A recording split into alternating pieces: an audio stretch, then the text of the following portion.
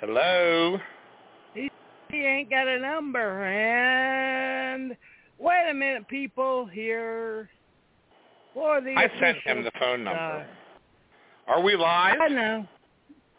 Are we on right now? Yeah, we're on right now. And here's the intro, people. Yeah, where's the introduction, Steve? It's our pleasure to welcome you to your friendly drive-in theater. For the information of those who are attending the drive-in for the first time, the following hints will make you feel at home and add to your enjoyment. Firstly, if you've not already done so, remove the speaker from the stand and place it in your car. Secondly, adjust the volume control to suit your requirements. Right for loud, left for soft. We must issue this warning. No attempt should be made to disconnect the speaker. To do so will immediately register a red light in our control room.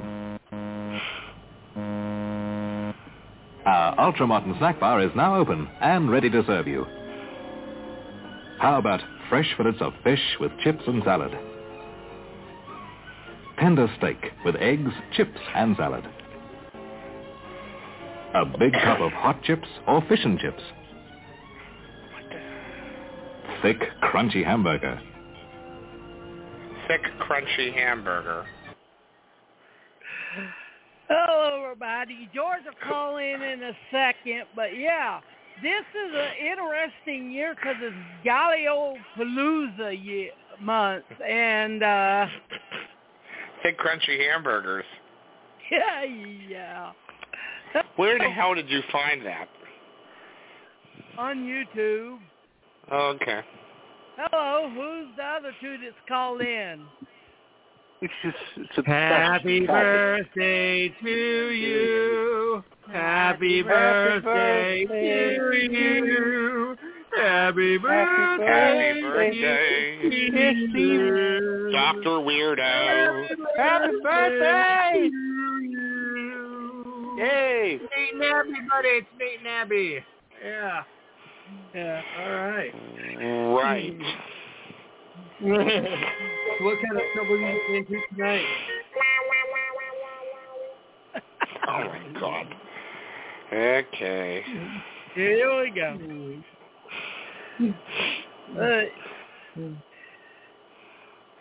All right, this talk is for God's sake. Do This something. is interesting. This is an interesting year because yous are going all giallos. This is this is the second time he's shown giallos, I think. I mean, you did show Blue Eyes of the Broken Doll one year. Yeah, that's Spanish, though. I mean, it is a giallo in that sense, but it's a Spanish, so it's not. We're sticking with the genuine Italian. This is definitely Italian. Yeah. But yeah, Blue Eyes of the Broken Doll. That is a Spanish knockoff of that Italian genre. Thank you.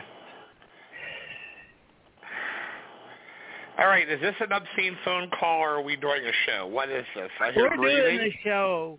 Okay, then talk. Okay. Well, the film on Friday is Torso, entering the mind of the psychosexual.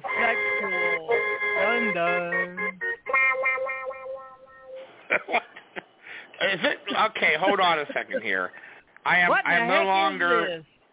It's a Brady Bunch, evidently, Marsha. Anyway, yes, we're showing Torso on Friday.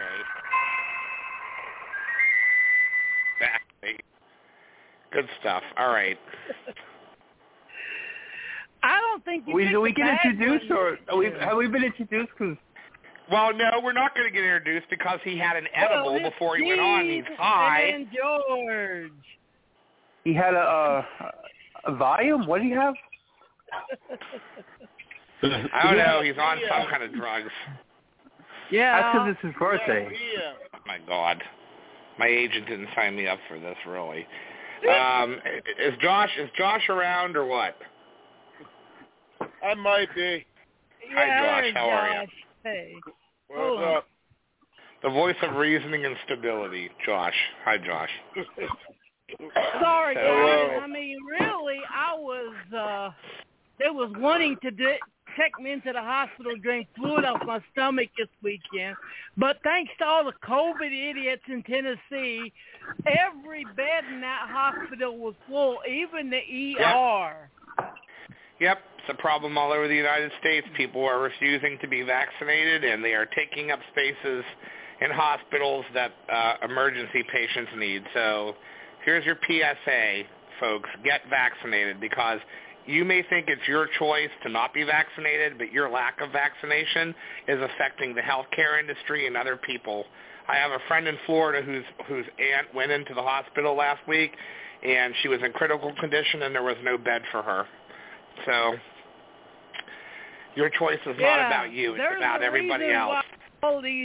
Why the drive-in Monsterama is going to be sold out, and that's because you can go out and enjoy movies without having to deal with people. Well, you keep your car. Yeah. That only counts if they stay in the car away from you. Well, bring your taser, because if anyone comes to tell you without a mask or something, just tase them, damn it. Right. Anyway, let's move forward. Now that we've done our COVID PSA, let's move but yeah, forward. I mean, only one that I don't like the first night is probably Lizard in a Woman's Skin. Okay. And that's because of how the ending is. Yep. Well, why don't you ruin it? Why don't you tell everybody the ending of every movie so they can stay home for the weekend, just, all right? What about Lizard in the Woman's Skin? What's wrong with it? Just the way it wraps itself up, I'm just like, that's it? Okay, well, let's not talk about that. We could talk about Fulci almost going to jail for killing dogs okay, that's fine. Even though, let's not give away the ending of the movies. The point is that we are showing the movies for enjoyment. We're not showing the movies. Yeah. Oh, my God. All right, guys. I'm back. Sorry. My wife and I burst through the door just when the show was about to start, and we both really had to use the bathroom. We just wanted to sing happy birthday to Steven, but I'm back now. She's got to go do homework. So what are we talking about tonight? What do we got? What's on the menu? Well, apparently Steven has consumed some sort of drugs this evening, and he's acting far more erratic than he's ever acted in previous shows. Exactly. Really? Well, I might be able to tether us. I mean, I've only had a couple beers, a few shots of whiskey, smoked some marijuana, and ate some mushrooms. So I can probably keep us. I can probably keep us down to earth tonight. Are you going to be making it this year, Josh? I'm planning on it. I'm planning on going Saturday, hopefully. Hey, I can't hear him. Stop with the sound effects. Thank you. What did you say, Josh? I'm planning on going on Saturday just because I love bird with crystal plumage. Awesome. We'll be happy to see you. Do you want a T-shirt? I mean, no, because they don't come up to my size. I don't know what you're wearing, and I don't want to talk about that, but the large sizes are selling out. That's why I brought it up. Not a big deal. Yeah. I need to wear one of the banners for a shirt. About the only way. Yeah. And aren't you going to have a guest Friday? No, we are not. Oh, you mean she canceled? Gee, a month ago, Steve, where have you been? The Twilight Zone? I didn't know that. Camille Keaton had to cancel her appearance because she had some personal stuff going on. I don't want to talk about it online. It's nothing serious or anything, but she had some medical issues and she had to cancel. So she will not be joining us on Friday night. In a way, it was kind of a bummer that I seen her and I spit on your grave before I seen Solange, because once I read before that she played Solange, I was like seeing her all through the movie, and that's one of the fun parts of Solange is looking at all the places where they hide Camille Keaton before they introduce their character in the movie. Right. Exactly. Well, the choice the Friday night, the way the weekend runs with these films is that the movies got sort of put in the place where they ended up, because we wanted a certain flow for each night, and we were kicking off with the intent to have her there.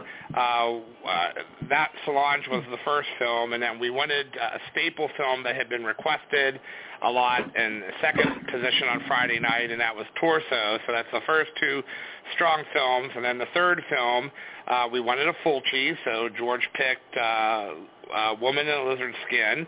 And it's a little bit offbeat and unusual, but it's a fantastic movie, and seeing it on the big screen will be something people enjoy.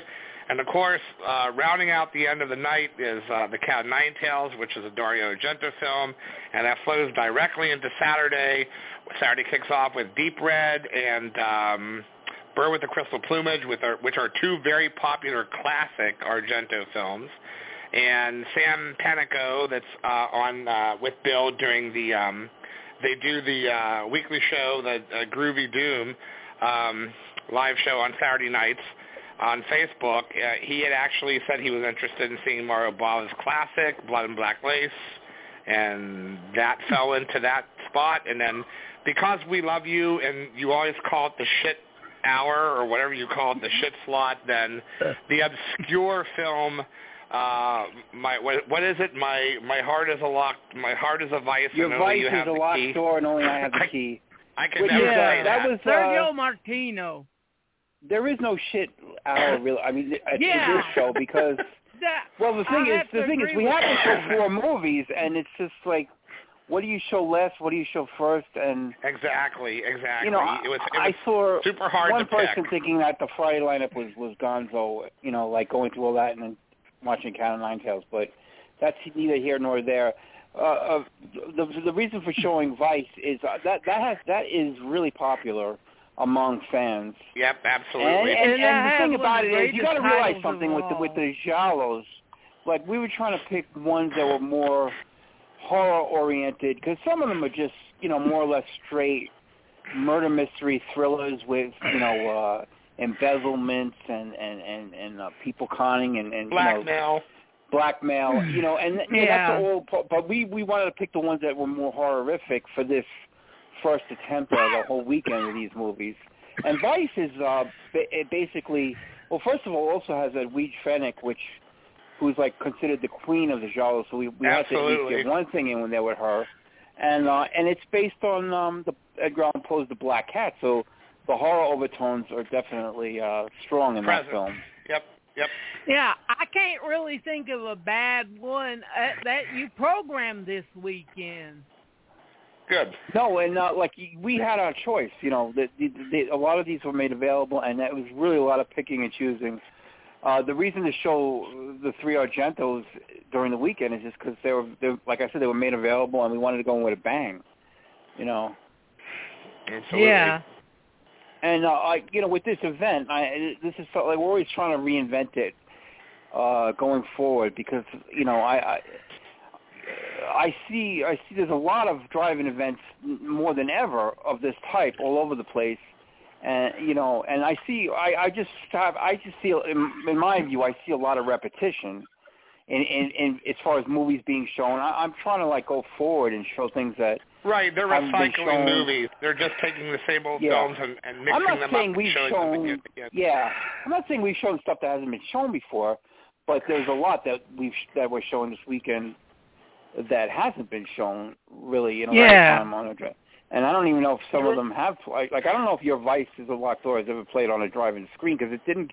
When it first came out in the early 70s, it didn't get. I don't think it got a U.S. theatrical play. So. Right. It could be a first at a drive-in for all I know, Well, same with Solange. What about it? I don't remember it getting a big theatrical release. It got a theatrical release, but it went into some crazy titles. It was also like retitled The Raw Girls and The School That Couldn't Scream, and AIP actually had a hand in the distribution of it. You know, I think it might have been under the Hallmark subsidiary, but AIP did have a hand in that distribution. I don't know why it didn't get a bigger campaign. And the one where they pass it off as The Raw Girls makes it look more like a cheerleader film than a horror or a thriller. Sure, I don't know what they were thinking. It's one of those movies where definitely wasn't marketed right in the States. Speaking of AIP, they also put out Lizard in a Woman's Skin, largely as Schizoid. Yep, absolutely. With the bat on the poster had a bat on it. And there is vampire. Well, I don't know. There is a bat scene in the movie. Yeah, but not like that. Yeah. But again, that's another one that's the horror value of that as a giallo has been upped. It's got a lot of horror type characteristics, and the scene you're talking about with the dogs that have been they're doing these like electric experiments on these dogs, and that's like you said, Fulci was brought to court because they look so real. Those are special effects by Carlo Rambaldi. Rambaldi, yeah. I hate animals. I hate like the thought of animals getting killed, but now that I see it, it looks. I mean, it does look pretty shocking, and I could see why people thought it was real at the time. Well, they were electrocuting them. I'm sure it was. Josh, did you have a question? No. George. Okay, go ahead, George. I'm sorry. No, it's one of those scenes. Even though I usually hate that kind of stuff, but I look at it more as a cartoonish type scene now, but a gory cartoonish type scene. So I'm actually looking forward to seeing that on the big screen. That scene. I think a lot of his stuff is kind of cartoony gorish, though. So you have to suspend your disbelief of it being a possible actual murder because it's so over the top with the way it's presented. Yeah. Yeah, I mean, you could tell that it is prosthetic, but just the fact that the Italian court thought it was real and Carlo Rambaldi had to bring the actual props to the court to keep Fulci from going to jail. Well, that was very nice of him. Well, he didn't want to go to jail, he didn't want Fulci to go to jail. But yeah, that was the. And I think it's cool that you're showing 2 out of Argento's original Animal trilogy, but I know how hard it is to get a copy of Four Flies on Gray Velvet. Yeah, somebody asked that, like, why aren't you showing? I'm like, because it's not made available right now. It's just No. It's not. It wasn't available in a really nice restored copy on DVD for the longest time as well. I mean, when it finally came out on DVD, it was kind of a big deal. I think. Yeah, there's no U.S. Blu-ray right now. The Blu-rays the Blu-rays that came out in the UK and elsewhere they're okay, but everybody's really waiting for that to be restored properly. I remember back in the 80s and possibly early 90s when it used to show up in the theaters in the city, like in the revival circuit, and they used to all Paramount had was a 16 millimeter print at the time. Wow. Yeah. So terrible. But we would love to show that. Yeah. Yeah. And it was big on the gray market, too, which means that it was impossible to get. Yeah. Well, Paramount was very they were very sitting on a lot of their catalog for a lot of time. It's only been in recent years that they've let a lot of things out of the vault and let other companies sub-license their more cult titles that haven't been released. So Paramount has actually made a lot of headway with getting stuff. People are still waiting for Blood and Roses, and it's another one. Yeah, absolutely. What the hell is up with that? Yeah. Why is that still sitting around, not released yet? It could be film elements. It could be rights issues. Because of the European. I'm not sure yet. I'm not 100% sure. There's other people that probably. Last time that I seen a VHS or a copy of Blood and Roses, it was put out in MGM's movie time catalog, so it might be caught up in that. No, it wasn't MGM. It was the Paramount released it themselves, and it was like one of those. They had it on a 6-hour EP speed. Yeah. And yeah, it was they did. But scanned. Yeah. It was the best copy I got of it. I think I recorded it off of MGM's HD channel back in the day. I think I have a copy that came off of that for some reason. That it ran on there. That was the copy that I got. I remember seeing that movie on the CBS late night movie, and I was just blown away by it. It's an amazing film. It'd be a spectacular movie for the drive-in for Monsterama, but it's just not available anywhere at all. Not in any format that would be possible to show. Yeah. So think of the trouble that Peter Bogdanovich is having He's been trying to get the rights back to Target for forever and a day, but Paramount doesn't want to let it go. Well, it was supposed to come out in England from I think the BFI, and it got delayed. So I don't know what's going on with that. But yeah, that is another one that took forever to get some kind of home video release. Yep. But it did get a DVD release, and I think I have the DVD. Like I said, a UK release is supposed to be coming, but it was delayed, so I don't know what's going on with that. Here we are. But yeah, it's going to be a good time this weekend. I mean, they're really, I said before, I say it again, you really didn't pick a bad film. Is Deep Red going to be the 2-hour cut of it? Or yes, the it is. US? Oh, good. No, the 2-hour cut, yeah. Which might drive some people crazy. It might make people. They always have their preference. But yeah, we wanted to show though. I was on the fence about maybe not showing the longer version, but well, I think it's the first movie of the evening too. So there have been movies that have been shown that are close to 2 hours, so I don't think it's that big of a deal really. It's the first film of the evening again, so.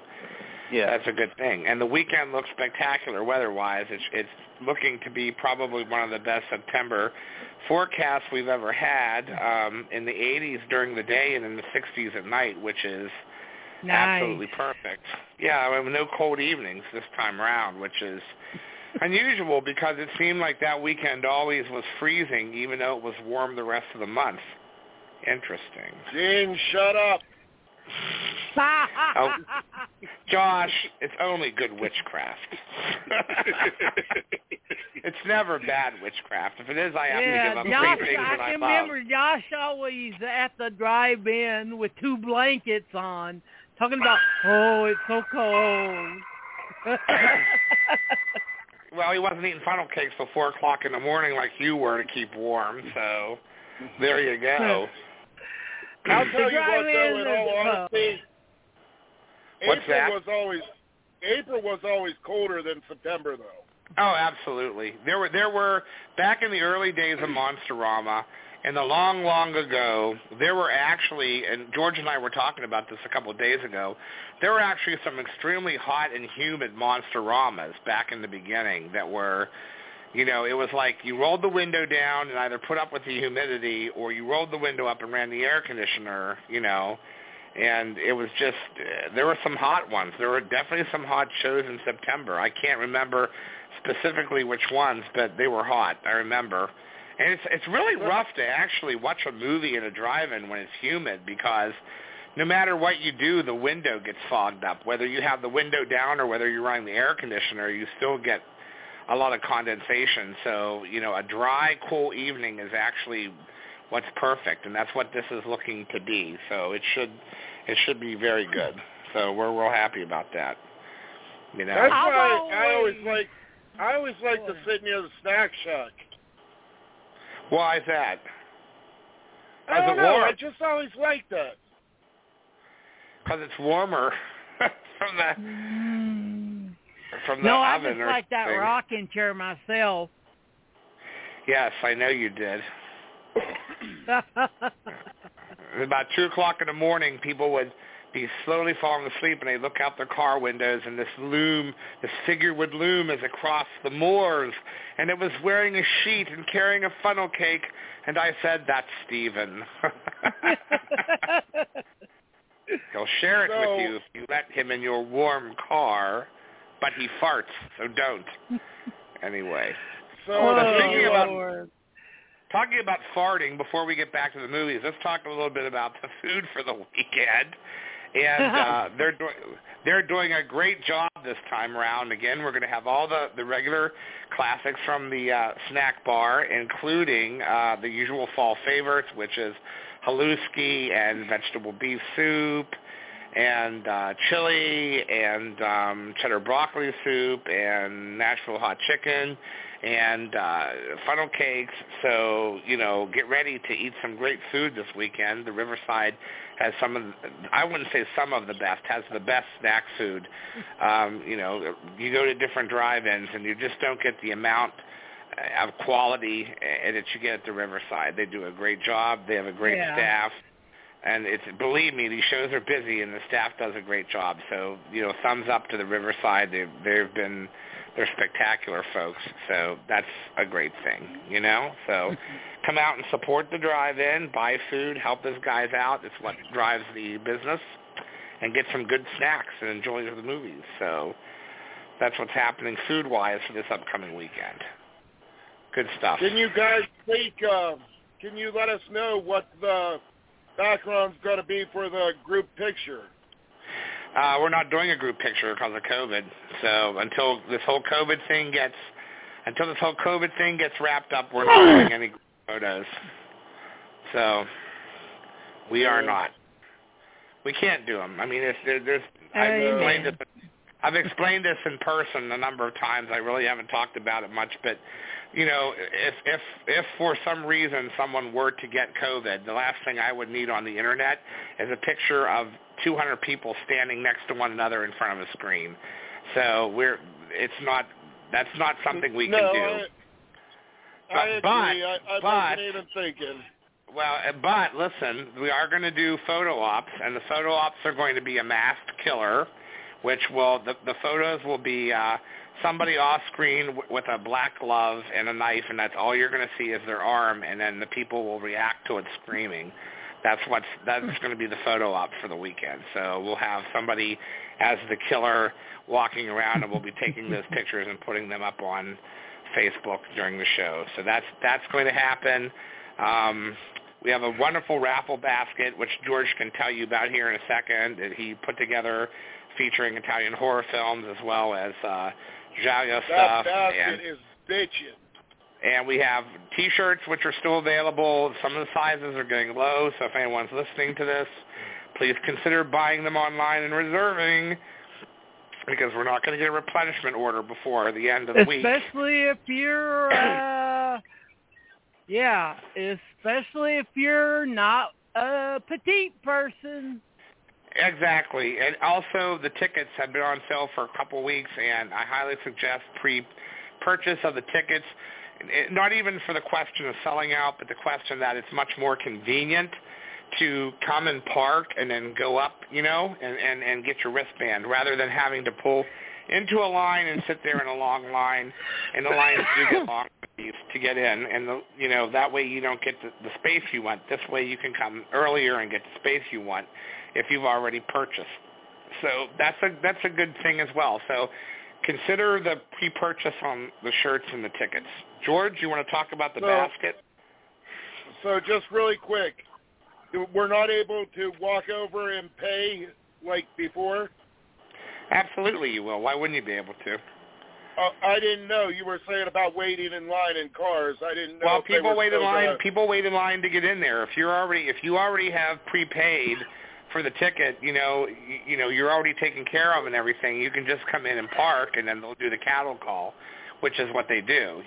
So otherwise. Well, Josh never buys tickets. I mean, I'm always going up. Josh waiting for me to go up, and he's like, "Hey, Steve, since you're going up," and I'm like, "Oh God." Yeah, there'll be tickets available, even if it sells out online. There's still tickets available for the night, because the way she does the tickets online, she leaves room for people to drive up to be able to come in as well. It's a complicated process. I don't want to get into it, but it works out for everybody. So we were sold out for April and for last September, but there were still spaces that are available for people that are driving in. But they're just limited as compared to buying the tickets in advance.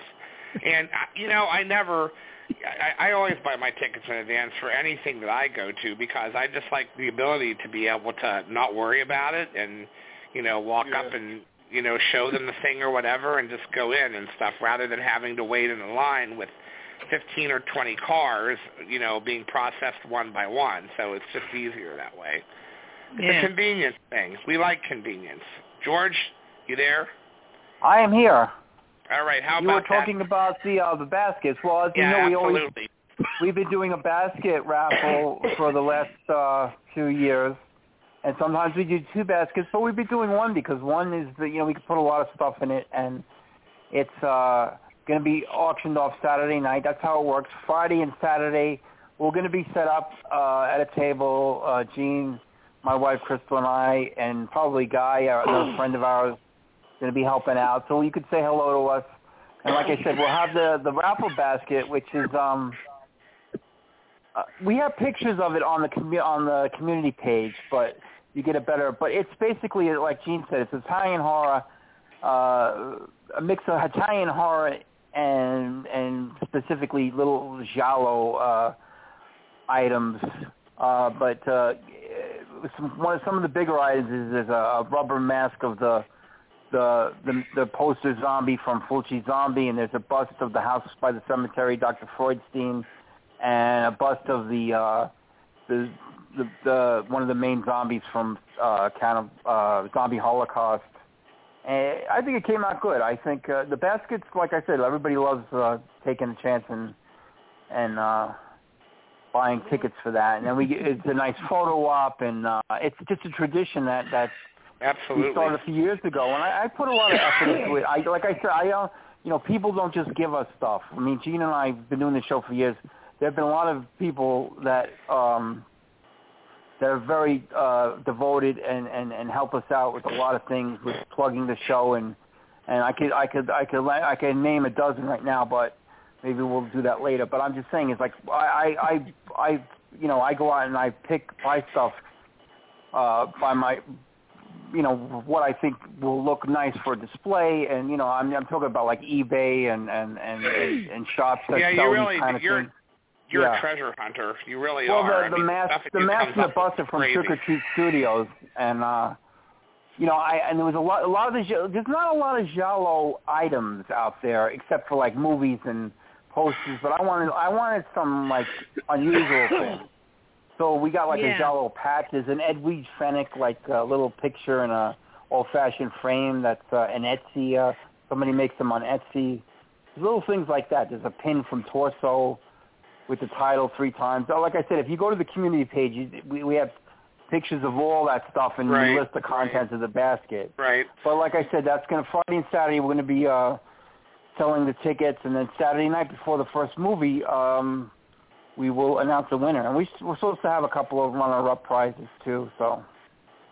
Yep, George, this basket that you did for this is probably your best fucking basket you ever done. I'm serious. Thanks. I appreciate that because I never know. It's like I don't know what to. It's like a painting because you just get stuff and I have some kind of a vision of what it's going to happen, and I don't know how it's all going to come together. But the more I do, the more they right. They get the April one was a huge hit. Yeah, the April one was that went over so well. So I appreciate that. And I don't know the people who know Trick or Treat Studios, but that's like high-end stuff too. So, some of it is. I wouldn't buy. I agree with you 99%, except for I bought the replica of the 1978 Halloween jack-o'-lantern, and it's absolute garbage. It is one of the cheapest pieces of shit they're horrible. It looks like they gave blind people X-Acto knives and said cut out the eyes and the mouth. There's like jagged plastic edges all over the whole inside of the thing. The plastic is too clear. The light comes through. Now on the second Halloween, and I think they did one for number 4, if I'm correct. I don't know. The plastic is actually thicker and better, and the light doesn't come through it. But I got this in the, like, I didn't buy it initially when it came out a number of years ago, and then this past summer I was going through different collectible things that I've skipped over and was trying to buy some stuff here and there, and that was one of the items I never bought. And when I got it in the mail, I actually thought that the people that sent it, that I bought it off of, made a fake one, And I talked to Bob at Time Bomb Toys, and I said, "Did they really look like this?" And Bob's like, "Yeah, they weren't the best item that the Trick or Treat produced." And then when I was at his store, I compared the newer ones. They look better than the original. But now in terms of other merchandise from that company, I guess the masks are good, like you've noted. The Halloween decorations that they're doing for the different movies, which Bob carries. And by the way, Bob from Time Bomb Toys will be there again, selling outside to the left of the concession stand as well. And also on the inside, while we're plugging our vendors, will also be Ron Adams and Creepy Classics with a ton of T-shirts for purchase and magazines and Blu-rays and DVDs and stuff. So they're there every year. Orange Julius will be there. Always fun with those guys, huh? Orange Julius will be set up there, too. Orange Julius? What? Wait, hold on. Oh, no, I'm sorry. They said they went out of business years ago, so. They're all wearing orange jerseys, not Orange Julius. Drum roll. Yeah. Anyway. You can't have Orange Julius unless it was H.G. Lewis night. But then you'd have to serve fried chicken, too. Bob will be back with Time Bomb, and so will Ron and the boys from Creepy Classics. So you guys will look forward to seeing them again. They're a part of the family, and it's great having them every year. So good stuff, guys. Good stuff. So we're looking forward to that. Any other questions? The one that I'm going to miss the most seeing on the big screen that I'm jealous that you're showing is Blood and Black Lace. I've always loved that one. I just wish that they would have done I just wish they would have done a dub with Cameron Mitchell's real voice. Well, I mean, considering the time the film was made and the logistics that went into the film, I mean, it's just, look at Barbara Steele back at that time. Barbara Steele was pretty much exclusively doing Italian horror films, and even when she was speaking English, it wasn't her voice. I mean, it was just... They were paying for a body to be there. They had their own English voice actors that were, already on payroll, and those are the people that ended up doing the dubbing. It was just the way it was. It's awkward. And I think that happened with Christopher Lee. Did it, George, where what happens is, and like I have to tell people this, but this is probably common knowledge to us, but a lot of these Italian horror films back then, they were shot, without sound, without live sound. That's another thing, right? Yeah. So, but you'll see that a majority of the actors are speaking in English, I guess, because English was the international language. Now, sometimes, like Steven said, Cameron Mitchell did not dub his own voice. And no. Was it Paul Frees that dubs his voice? I know Paul Frees does voices for the American version of that movie. Yeah. But I can't remember if it was him or not. But like you said, he didn't. Christopher Lee did a number of movies in Italy where he was redubbed. But he did come back and loop a lot of the ones. Like for example, Cast of the Living Dead. He did his voice, and Terror in the Crypt. He did his voice. But then there's ones like The Virgin of Nuremberg where he doesn't. And yes, Count Dracula too, right? Well, Count Dracula. Did he do his voice on Count Dracula? Yeah, Count Dracula, absolutely. Yeah, all the main actors did, I think. Okay. Yeah, well, the primary actors, yeah. Right. But and it's like it just shows how when you look at these giallos, they're all almost all of them have American English lead actors because they wanted to have worldwide appeal and I guess appeal to the American market. Right. I mean that was a given with Dario Argento. Well, they got doubled up a lot with other movies too as well, so it was always a surefire success story with these films because they were paired up with other movies that were English speaking, completely in English produced. So I doubt audiences were that smart back then to figure this kind of stuff out. I mean, I think a lot of them went to see these movies with the intent to be scared or just to make out. They weren't concerned about plots or if the poster reflected the story that was actually being told on the big screen. It was a different kind of marketing back then. Yeah. A very scandalous marketing because a lot of different, it was like I think George will agree with this, and I've never made this comparison, but I will tonight. I think distributing was like the Wild West back then. There really weren't a lot of rules and structure, and people just sort of, the movies got out there and distributors picked it up. I know it happened with Night of the Living Dead, and they just ended up in all kinds of markets with different names and different ad campaigns that had nothing to do with the film, and there just wasn't that structure. Once you made the movie and you got it out there, as a film producer and director, you didn't have a lot of control over what the distributors were going to do, But I like what Argento started with The Bird with the Crystal Plumage, whereas he had this trend of, the animal in the title, but these long, outrageous titles that really didn't make any sense, to the grand scheme of things. Like Bird with the Crystal Plumage, it's like it's a component of the movie, but it's just a great, Cat o' Nine. It's just these titles that it's not. They're not like specific like a lot of the like say the American or the British movies when they would be released to the drive-in. They wanted like The House That Dripped Blood or they wanted very specific like Scream this, Die this, Horror this, those giallos they had, and I'm surprised that the Americans, distributed them largely with the original translated titles.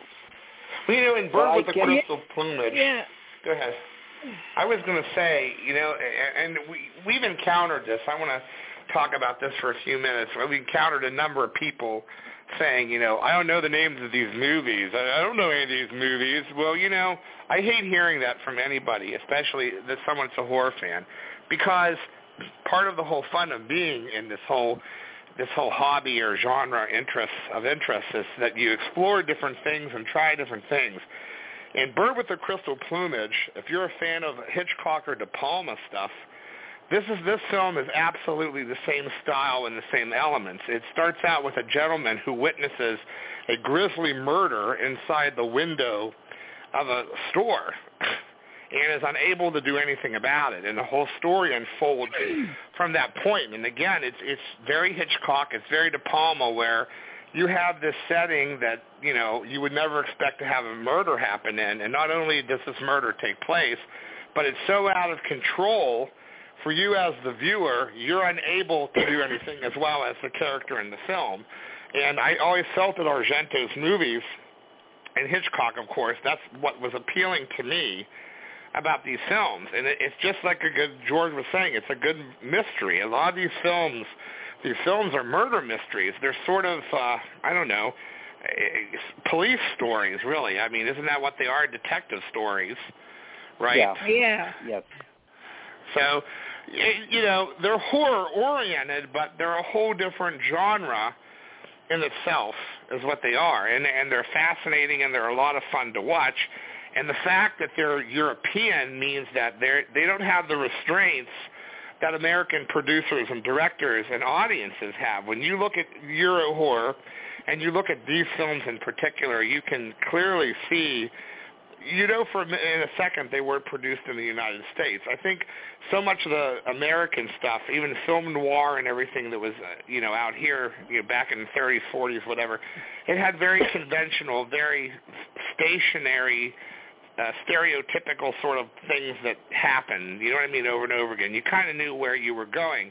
these movies that were produced in Italy and Spain, they're so far out there, you feel at points like someone has dosed you with acid or something. I mean, they just get really weird visually and with the writing, and that's part of the attraction of these films for me anyway. You know, is the you know, the non-stereotypical presentation of the story and the way it unfolds. And I'll tell you what, after I saw my first years ago, I think in the 90s, I mean, I don't even know when I saw my first one. George, you have to think about this when I'm done. Tell me what you think. I don't even know what was the first one I saw, Giallo, but I mean, I was addicted to them. Like, as they were coming out from Media Blasters and the other companies, I was buying them up like crazy in the early 2000s because I couldn't get enough of these films. I just wanted to watch them and watch them and watch them, you know? And it was hard moving on after I was done with all of them because they weren't like the other movies I'm used to watching. So do you remember, George, what your first one was that you saw back in the day? Well, it was probably one of the ones on TV. I mean, you know, so I'm born in the late 60s, so I didn't see them in the theater when they first came out. Right, but of course. I was seeing them on TV in the 80s, you know. Right. The early 80s, and that's when I first started to see a lot of them, like Deep Red and Bird with the Crystal Plumage and Cat and I. And Blood and Black Lace I'd seen as a kid. I mean, that I'd seen back in the 70s. Because that used to be on TV here all the time in New York on Channel 9. And then there's stuff like Night. Like, we would get stuff like Night. This is before I even knew that Giallo was a, you know, a specific genre. Well, you know what else, too? Stuff. Yeah. Talking about Giallos, then you have, are they called the Krimis or something like that? The Edgar Wallace production from Germany. Is more attached to the German. Right, to the right, and that I saw a lot of the Edgar Wallace but stuff did you know up. that? Yes. Now, Solange is like a crossover. That's, absolutely, sure. It's a German co-production, and the Joachim, I can never pronounce his name properly, but the main detective in the film is from the Krimi film. So in Germany, that film was was promoted as an Edgar Wallace thing. Sure, the Edgar Wallace stuff is amazing. So we have a crossover. I didn't even, I forgot to even think about that. And don't forget that Bird from the Crystal Plumage is based on a novel by Edgar Wallace Jr. Okay. Yeah. Elaborate, Steve. I have no idea where that, I don't know. That's Edgar Wallace's son. Okay. I guess I didn't know that. So that's a nice fact. Cat and I is based on a story by Wallace Shawn. Yeah, these movies are just, and Argento, he was truly the master of these films for quite a while. I mean, he did some weird extreme stuff, as time went on, but he did a lot of these films that were just high quality. And Sergio Martino as well. There's so many. I need to sit here and go off naming all these people. There's just, well, you got the main guys this week, and you got Fulci with his Giallos, which were good. You got Bava, who started it all with Blood and Black Lace and Twitches of Death Nerve. You got Argento, of course, and Sergio Martino. And Massi, we're missing, too, right? Massimo, or what's his name? Massimo D'Alamo. Yeah, Massimo D'Alamo, right. Yeah, who did a few of them. Yeah, he did a few of them as well. Yeah, what have they done to your daughters? And we're missing Umberto Lenzi, but again, it was just because I had to Spasmo. Yes, Spasmo. George has shown Spasmo the trailer many times, actually. Eyeball, he did, and then he did some of the earlier Carol Baker ones.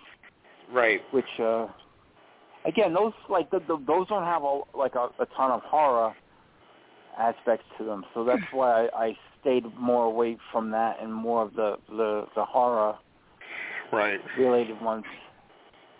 Absolutely. Now, Torso, we were just, as Gene and I were discussing this before, is like you guys, would you consider Torso a giallo? I definitely would. There's some debate that it's maybe not really a giallo, but Do you know what the original Italian title is? That's one title. See that got that was an Americanized title for the grindhouses and the drive-ins, because the original Italian title is something like The Bodies Bear Traces of Carnal Violence. So that's a real shallow title. There's no doubt about it. And we just got it as Torso, which, you know. Well, because you said it was paired with the Texas Chainsaw Massacre, so, you know, when you're pairing it with that as a double bill, you want to try to be as close to Texas Chainsaw Massacre as possible. Yeah, and it definitely... Torso definitely works.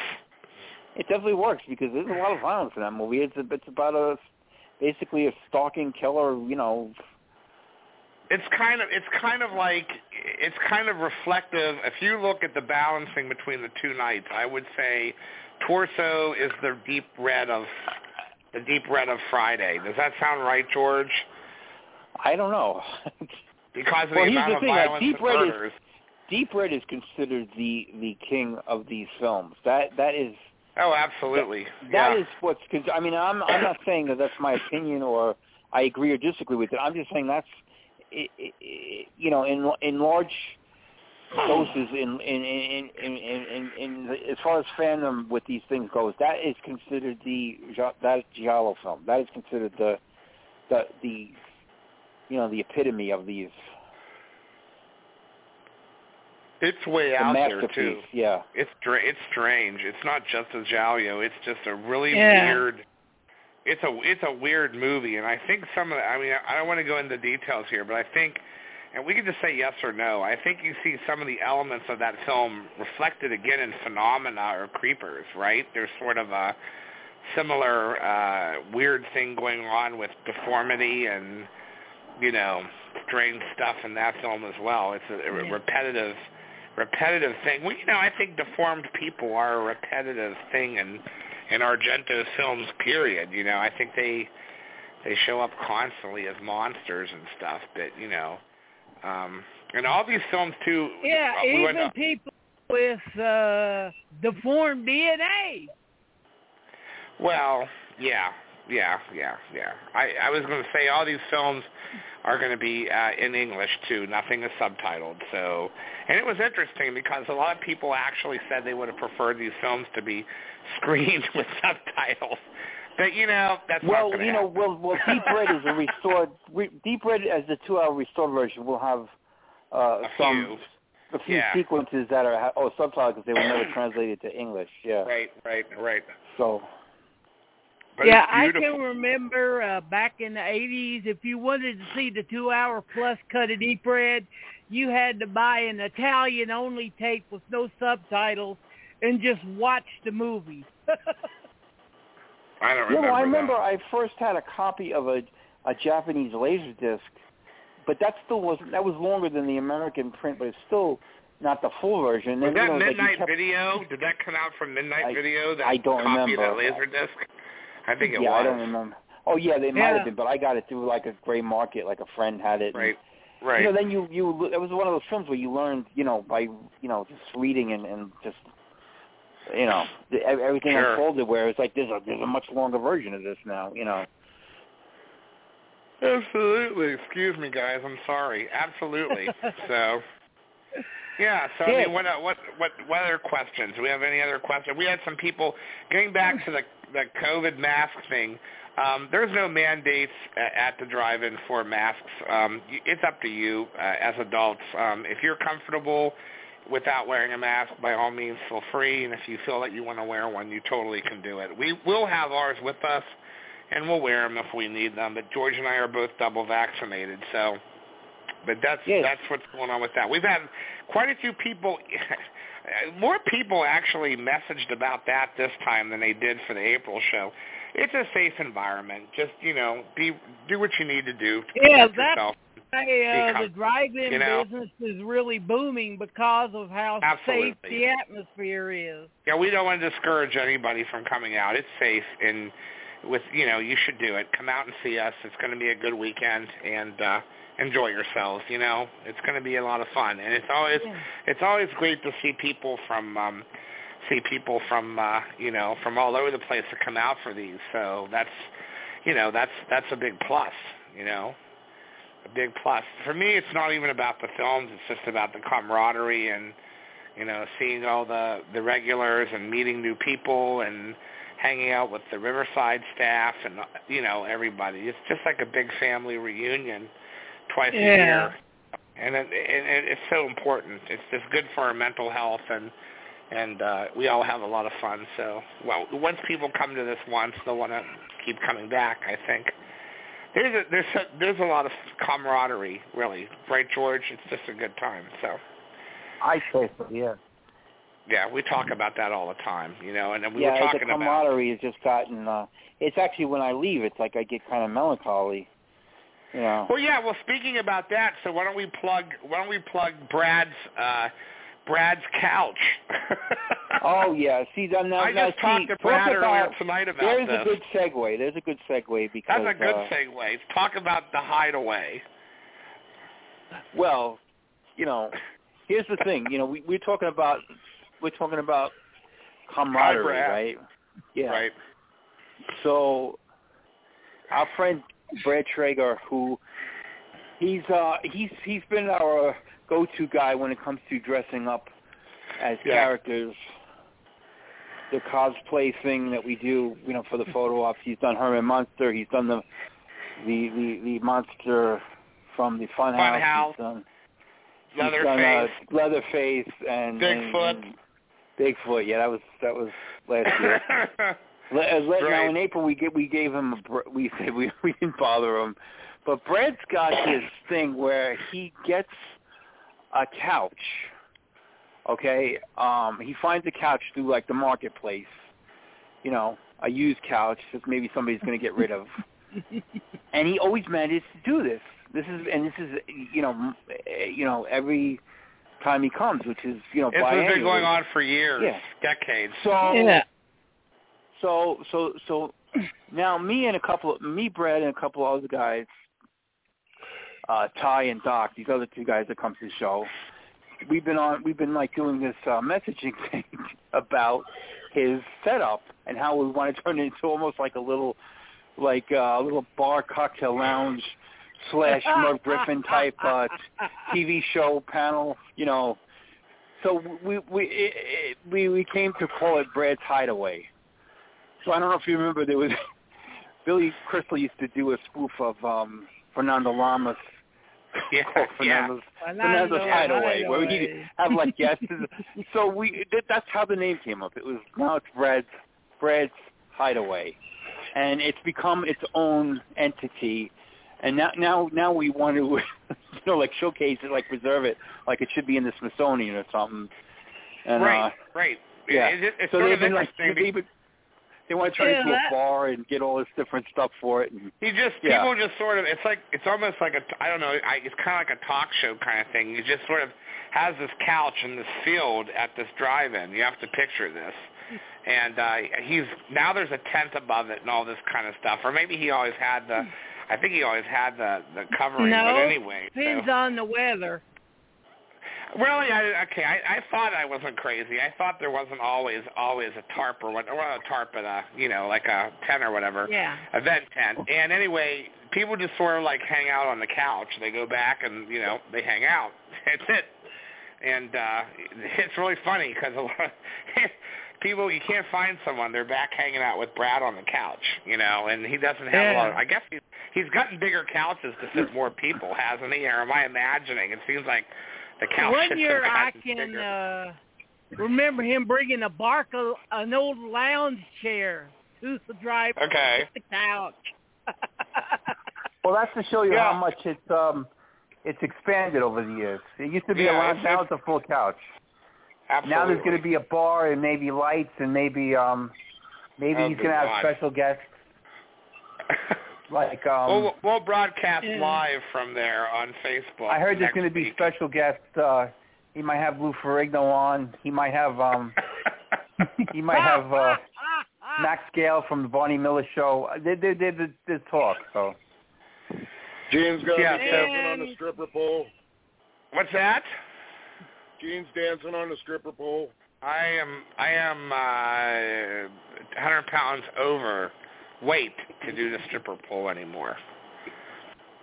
Oh, and when please. I was go-go dancing, Metro pole days? I know when I was go-go dancing, I wasn't using a stripper pole. I was up on these elevated platforms, like 15 feet in the air, not being able and hanging on to chains. Have you seen that video? Did you see the video for that? One. I'll send it to you tonight when we're off the air. I'll send it to you. There was we shot a documentary back in the day about this at this bar, about this club, and I did the documentary, but I did not want to appear in the documentary. It was supposed to be about everything going on, and they videotaped me go-go dancing in this outfit, and at any rate, it ended up on Facebook. The outtakes, somebody had the outtakes from this and transferred them to DVD and gave them to me, and I'm very thankful for it. But anyway, it ended up on Facebook, so I owned it. I got a copy of it, and I put it up every once in a while, and I say, look, this is it. And I own everything. I'm not ashamed of any of that stuff. So tonight I will forward it to you. You will enjoy it, Josh. Josh will go, oh, my God. And if you're looking for Josh while you're there, look for the guy with the cheap, crappy beer that no one will take and he can't even give away. Like that year you got just that. To let you guys, that's you, know, Josh. my phone's getting ready to die. But George, I did want to ask one question. Okay. Hey, I'm wondering, there's a movie that I'm wondering if you guys would be able to get.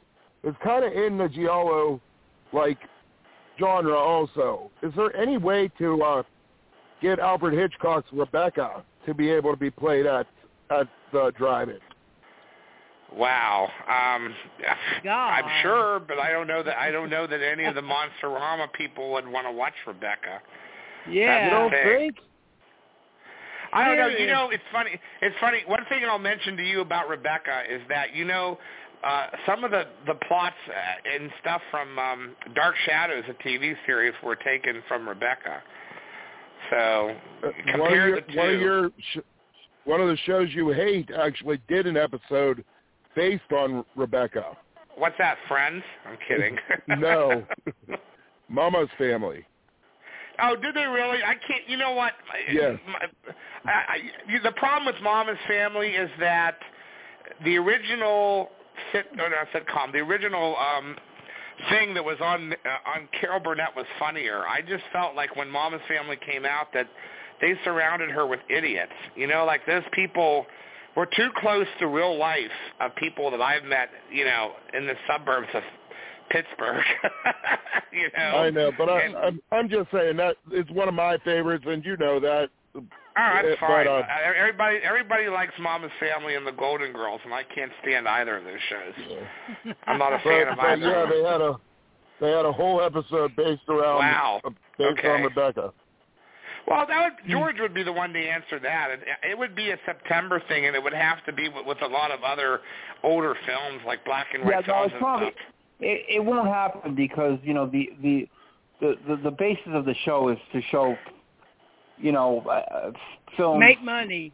But there's a certain kind of film that we would show. Yeah, I just didn't know because it's one that I love and it's hard to find. I just thought it looked great up on that drive-in. Yeah, I mean, I'm not going to show Universal horror films from the 30s and 40s because it's not really it's been done to too me, much. It's not to me, they're more for movie houses, like movie palaces, I should say. Oh yeah. Than the drive-in because they're not from the drive-in era. We're trying to show the drive-in era and and attempts to appeal more to the younger audience. We've gone more recent for us. I mean, showing the more 80s stuff. I don't even I don't even know what the aspect ratio would be for something like that. You would well, drive. It's 1945 or something like that. Todd would have to fix it for us all. Wasn't it? Wasn't it one of his later ones? I don't remember Rebecca? the year. I want to say 47, but I'm sure I'm wrong. Yeah, I mean, it's definitely a full-frame movie, but that's not did the it come point. out? It came out before It's not Vertigo, a monster right? horror film either, so. It was out before Vertigo, absolutely. Yeah. Vertigo was 60. It's black and white, no? You know what? I'm it's Googling it. So it's pre-60. What? It came out before Psycho, so it's pre-60. Yeah, he means pre-1960, yeah. I'm aware of that. I'm pretty sure it's the 40s, yeah. It's 1940, guys. Oh, so it's older than I even thought, yeah. 1940, yeah, that's when it is. Yeah. Yep. Yeah, it very much is. Wuthering Heights, that film, and Gaslight are three films that influenced the writers on Dark Shadows, the TV series. So you can actually find those elements in the series Dark Shadows. Rebecca always comes up. That darn cat also inspired Dark Shadows, right? What else did? That darn cat. Well, yeah, it sure did with what's her name. That's for sure. I mean, God, Grayson Hall. We can what do you say? Sing the praises of Grayson Hall. She certainly didn't. She didn't do that many movies, but her career. She's very famous, that's for sure. So she was pretty wacky in that movie, and then she was far more wackier in Dark Shadows. I mean, she wasn't that good of an actress, but she's very entertaining. If you've ever watched the show, so she definitely has camp appeal. But well, that's a good question. That's a really good question, Josh. I just don't think a 1940s film is marketable for these folks. So, but yeah, it's good. I mean, you're doing a whole giallo thing. It's just I don't know. It might be. I'd say go with what this turnout is. Well, that's and maybe try it. No, I want more than 10 people there. Yeah. It's hard to lure people to the drive-in, I think, to see. And again, here's the other issue. Like, I can't believe the amount of younger people I meet that will not watch black and white films. I know, it's a shame. I was talking to somebody that's a lot younger that's a sci-fi horror fan, and he asked me about an older movie, and I said, is it black and white? And I said, yeah. He goes, I don't watch black and white movies. I was like, okay, well, whatever. I don't understand. Yeah. I don't understand what the relevance of that is, what this anti-black and white... They don't know what they're missing either. Well, I just don't understand it. I mean... That makes me cringe to hear that. Yeah, that's just... But it's really true. It's actually really true. And they just... I mean, I grew up as a kid with black and white TV, and I knew what shows and movies were in black and white. I knew, like, Abbott and Costello was black and white because it was old. I knew that Burns and Allen was black and white. Groucho... I don't like black and white movies. But, and I never, said, I don't want to watch... I mean, I can't even get into that mentality, but that's how many generations removed I am from that kind of mentality. Absolutely. Because I grew up adoring, black and white as much as color. I mean, I was adoring old Universal horror movies, old TV shows like Burns and Allen and Groucho and Father Knows Best. Well, I grew up with that stuff. You didn't even think about it. And also the Flash Gordon serials, which I mean, these things had a big impression. I just knew it was made a long time ago, and that's why it was black and white. I didn't diss it. I thought it was just as good as anything, Well, I don't know. I can't even. I understand why they're like that because it's a generational thing. But I can't get into that mindset because I'm so far removed from it. I'm sure you guys are too. Yeah. Well, one of my favorite things that I had was one of those. Do you remember the old orange black and white TVs? Sure. They were 13 inches. Sure. Yeah, I probably did too. I remember that was my own TV. I was able to carry it into this little cubby space, and I would watch USAF all night and stuff on there. Just Very black cool. and white. Yeah. Well, it is another thing to segue here that that I like to address too is this whole thing about 35 millimeter versus DCP. Okay, and George and I have been talking about this. So, there's a lot of people that want to see everything on 35 millimeter. Well, the reality is that, it's cool to be able to watch it on 35 millimeter, but it's not going to be the quality on 35 millimeter today that it was when it originally was screened back in was screened. And actually the DCPs are going to be closer to that. Plus, the fact is, since Monsterama goes back 15 years, okay, over half of the Monsteramas were in 35 millimeter before anybody else was doing it. So you reach a point when you're doing a show, okay, like Monsterama and April Ghouls, that it's kind of okay to let go of that 35 millimeter thing and go with DCP, because when George started doing these, they weren't available on DCP. Now they are, and there's no reason to choose between the two and show a faded shit print for the sake of being nostalgic, which, to be honest with you, there were more complaints about the quality of the 35 prints than there have been about switching to digital. Right, George? That's the reality of it. So, it's not so much that we've given up on it. It's just the DCP has opened a lot more doors for us to show stuff that we couldn't show before. And we're also supporting the studios that are making these restorations available. If if a studio comes out with a major restoration of a horror film that definitely would apply to our show. Like when The Fog came out, the rest we showed, we jumped on that. Texas Chainsaw, we jumped on that. Because, I wanted to show Texas Chainsaw for years, but the only print I knew of had fade and it was missing footage. And I'm like, I'm not going to, I'll wait and, so it's more or less, yeah, like Gene said, giving the best presentation. I mean, we showing some real crap-looking prints and sometimes in the asshole slot, sometimes not. And a lot of stuff has not it's not available anymore.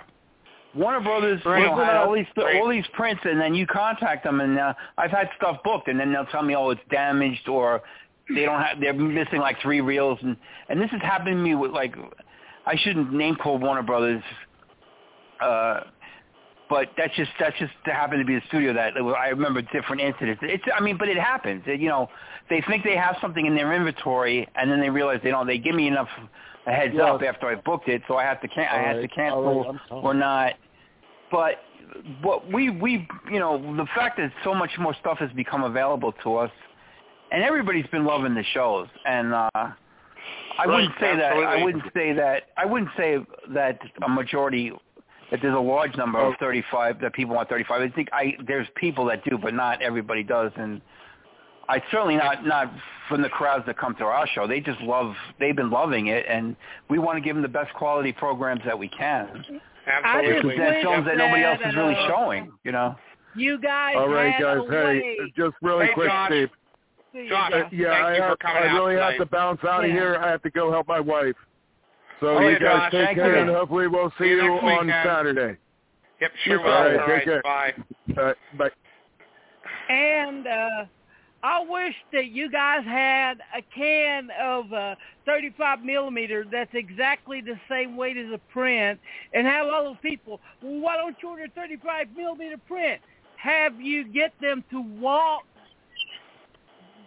across the drive-in with that, holding it up. Okay. Plot. Yeah. Well, DCPs are certainly far more, transportable than film canisters. I get that absolutely, but it's just that The thing about it is that I don't have any love for VHS now either, and I'll never understand why these people are so thrilled about watching VHS. It's shit. You can't go to any scene that you want. When DVDs came out, it was a blessing. When Blu-rays came out, it was a blessing. So and even it sure was. And the MP4 format or whatever for digital. It just I grew up when CDs became available back in the 1980s.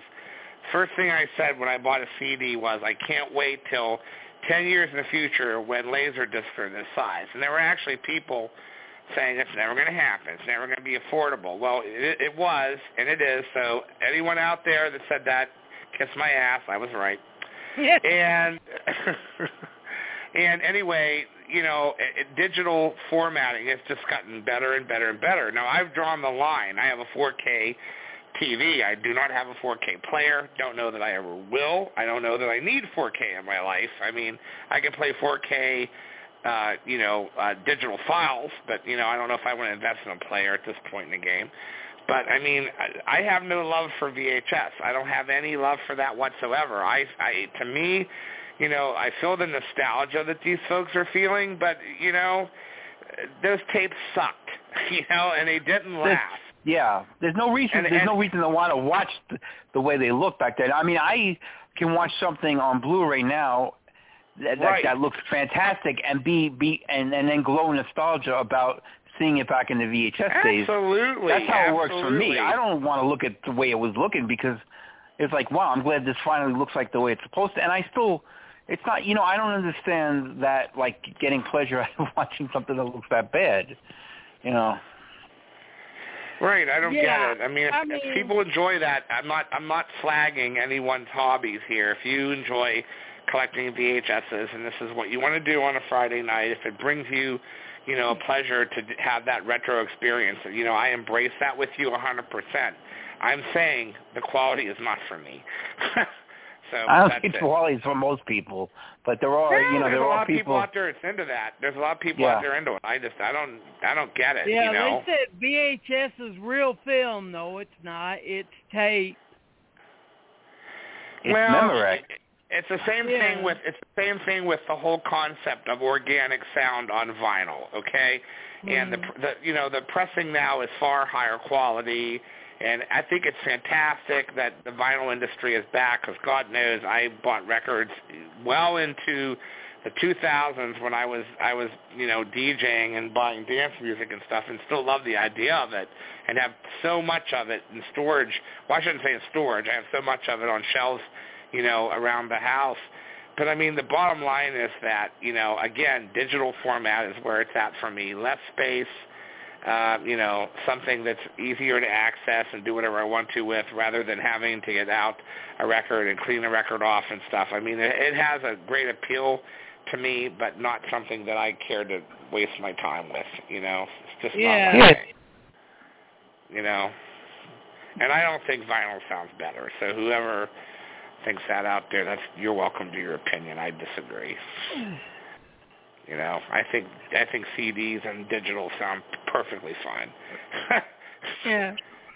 I mean, we were obsessed with decades. George, being collectors of this stuff, George and I don't want to come off sounding like an arrogant bastard, but, we've been collecting this stuff for 30 years, and we've always tried to get the best versions available for ourselves and for our collection. And sometimes I just think many of these folks just showed up at the 11th hour, with collecting and with being fans and stuff, and this is where they're at. And, we've been doing this for 30, 40 years. Well, it's been a while, George. I mean, how long? We were buying CDs, in our teens or 20s, so think about it. I mean, we've been in pursuit of the best versions of these things for 20 or 30 years, and that's where we are with this. We're always going to upgrade to something better, quality, because we were in pursuit of this for years. The best version available. The thing with 4K is that it doesn't have that one title yet to make everyone go, ooh, I'm going to upgrade. I mean, it's nice we're getting remastered versions of Zombie, all the Blue Underground stuff, all that. Are you saying 4K? Are you talking 4K format? Or it's nice I just don't see that upgraded, but there's not been that one title that's going to take it over the top, and I don't think there will be. Well, I think George will support this. I watched them side by side. In some cases, I don't see that much of a significant difference that I feel I need to invest in a whole new media platform. I mean, that's the way I feel about it, And when I switched to Blu-ray, I really had to think about, am I going to spend hundreds of dollars on replacing my entire library with everything on Blu-ray, or am I going to buy selective titles? And I've actually bought a lot more on Blu-ray than I ever expected to buy. But there are still things that come out on Blu-ray that I think to myself, nope, that's not worth an upgrade, because I've had the DVD for 20 years and I've watched it 4 times. So why do I want to put that money out for that? I don't want to do it. So, I don't feel the need to own every single thing that comes out on Blu-ray. So yeah, that's my opinion anyway. I don't know how you feel. And depends. Yeah, I mean, I'm in the same boat. There are a few, but then like I'm really loving the Blu-ray. So yeah, I agree. Yeah, George was talking about how wonderful the new Midnight Blu-ray is. Midnight is a locally produced. Oh, I want to get that so bad. And we can talk about that for a few minutes, because that was actually shot not far from the location of the Riverside Drive-In Theater. Yeah. But then I just want to say, by watching the film again and watching the extras, it so reminded me of being in that area. It kind of gave me like a this like pumped up preview of being there next week. Right. Right. Kind of like the backwoods areas and the real rural sections, I should say. Well, not sort of an underrated. Rural, but it's sort of an underrated backwoods Pittsburgh horror production. film. Yeah. It was something that we talked. We got a big discussion this past week one night on the phone about Midnight and how it was. I got it at a local. I think I rented it from Giant Eagle Video back in the day, actually on VHS, and it was a Pittsburgh movie that just didn't get the local attention that it deserved. But as time has gone on, and with the success of the Night of the Living Dead coming back, and all the Romero movies and everything, there has become a lot of demand for these other Pittsburgh-based horror films, like Effects and Midnight in particular. Those are 2, and they've come out on Blu-ray and stuff now, and they're appealing to an entire new generation of people that have watched these other movies, produced by, that John Russo was involved in, and Tom Savini was involved in, a number of other, local. John Amplas is in this film as well. Yeah. John Amplas is almost top billed after Lawrence Tierney, and he has a significant role.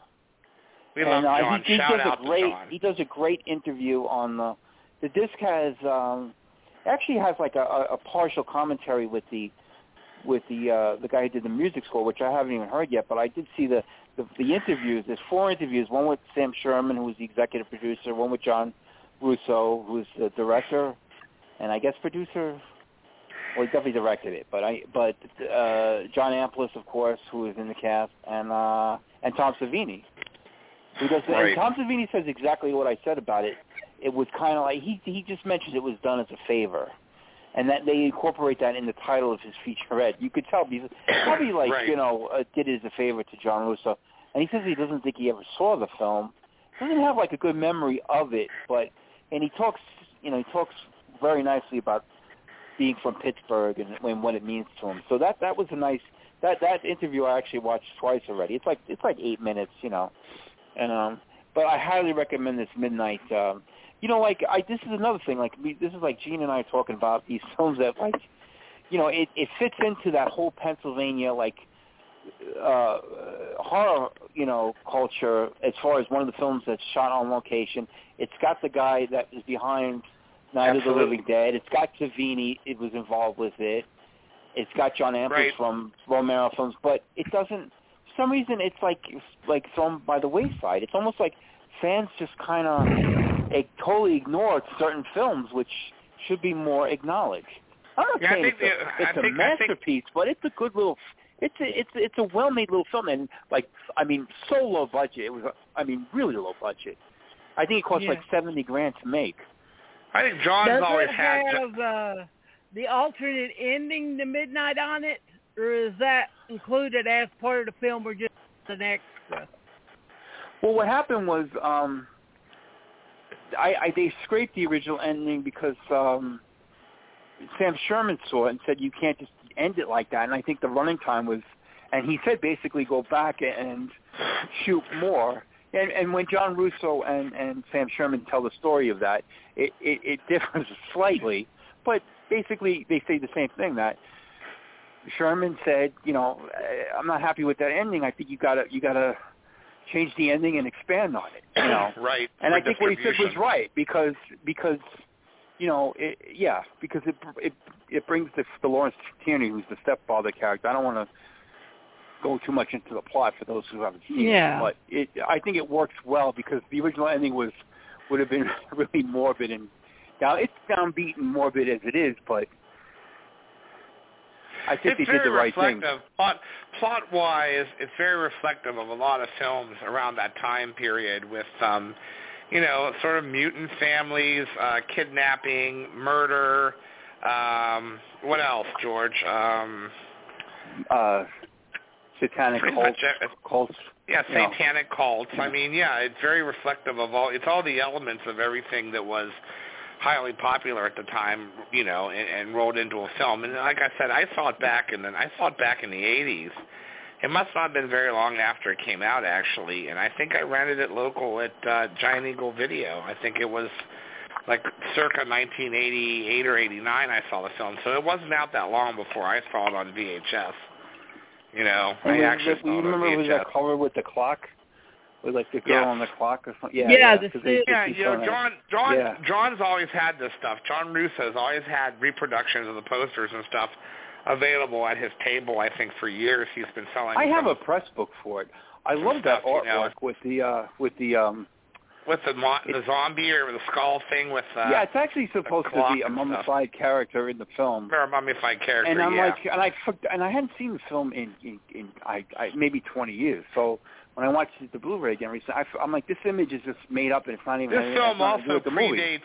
But it really does. This film also predates Mother's Day too, which. Well, because it's a very similar style plot. Yeah. Right, exactly. So it actually predates Mother's Day as well. It's very similar in structure to Mother's Day in some ways, with the crazy brothers and killing and stuff.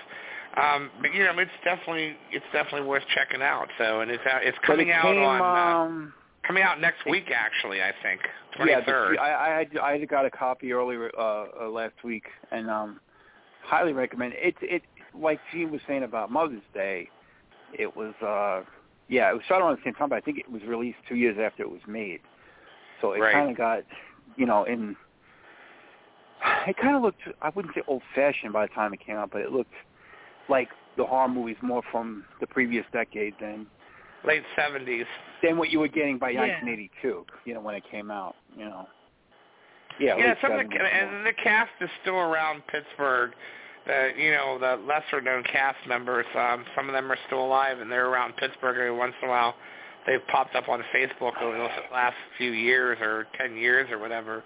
They've popped up, so, it's not, I don't think it's unreasonable to think that at some point in the game they may end up, at a local convention or something, signing stuff, so. Might be monster. Like a monster, that's an idea.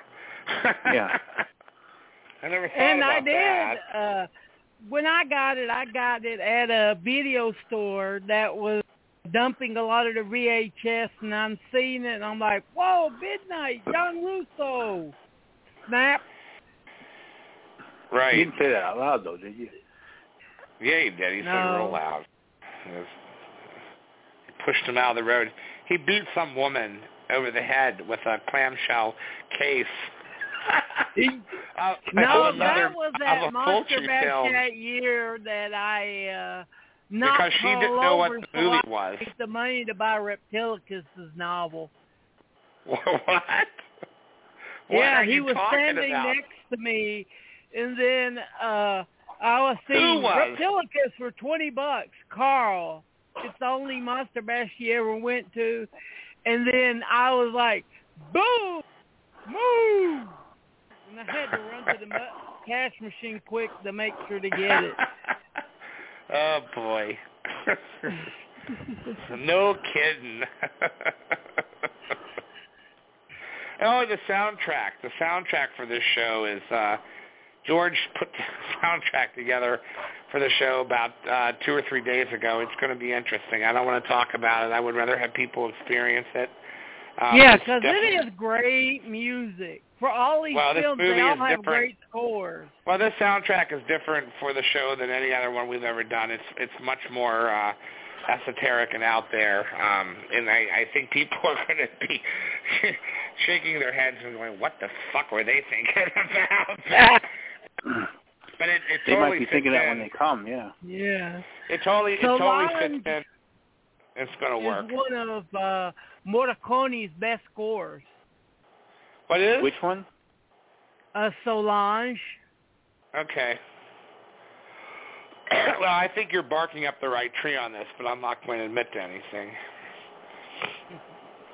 So, yeah. Absolutely. That's definitely the case. But it's just going to be a lot of fun. We're looking forward to this. It's been an interesting journey between here and April, and it got here quick. I mean, we just turn around and all of a sudden it's September. It's like we don't even know where the hell the summer went. Right. Yeah. This time around, and there's been a lot of different things happening over the course of the past couple of months.